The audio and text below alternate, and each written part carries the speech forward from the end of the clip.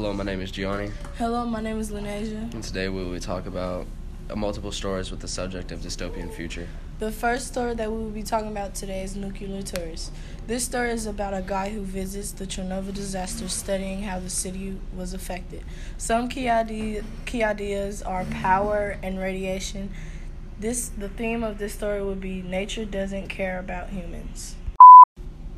And the second story is about the Earth falling in a nuclear winter due to a bomb when the world determines people by its social class. Third story is There Will Come Soft Rains. This story was about the city destroyed by a bomb except for one house. Robots will be their new helpers and more is coming soon. The theme of this story is the future that's in our minds depends on what's happening now. For the fourth story, the government controls everyone by putting them in factions and basing them on their personality. Fifth story is Delirium, Chapter 1. This story talks about a time where the government controls everyone. The theme of this story is pain and stress goes away.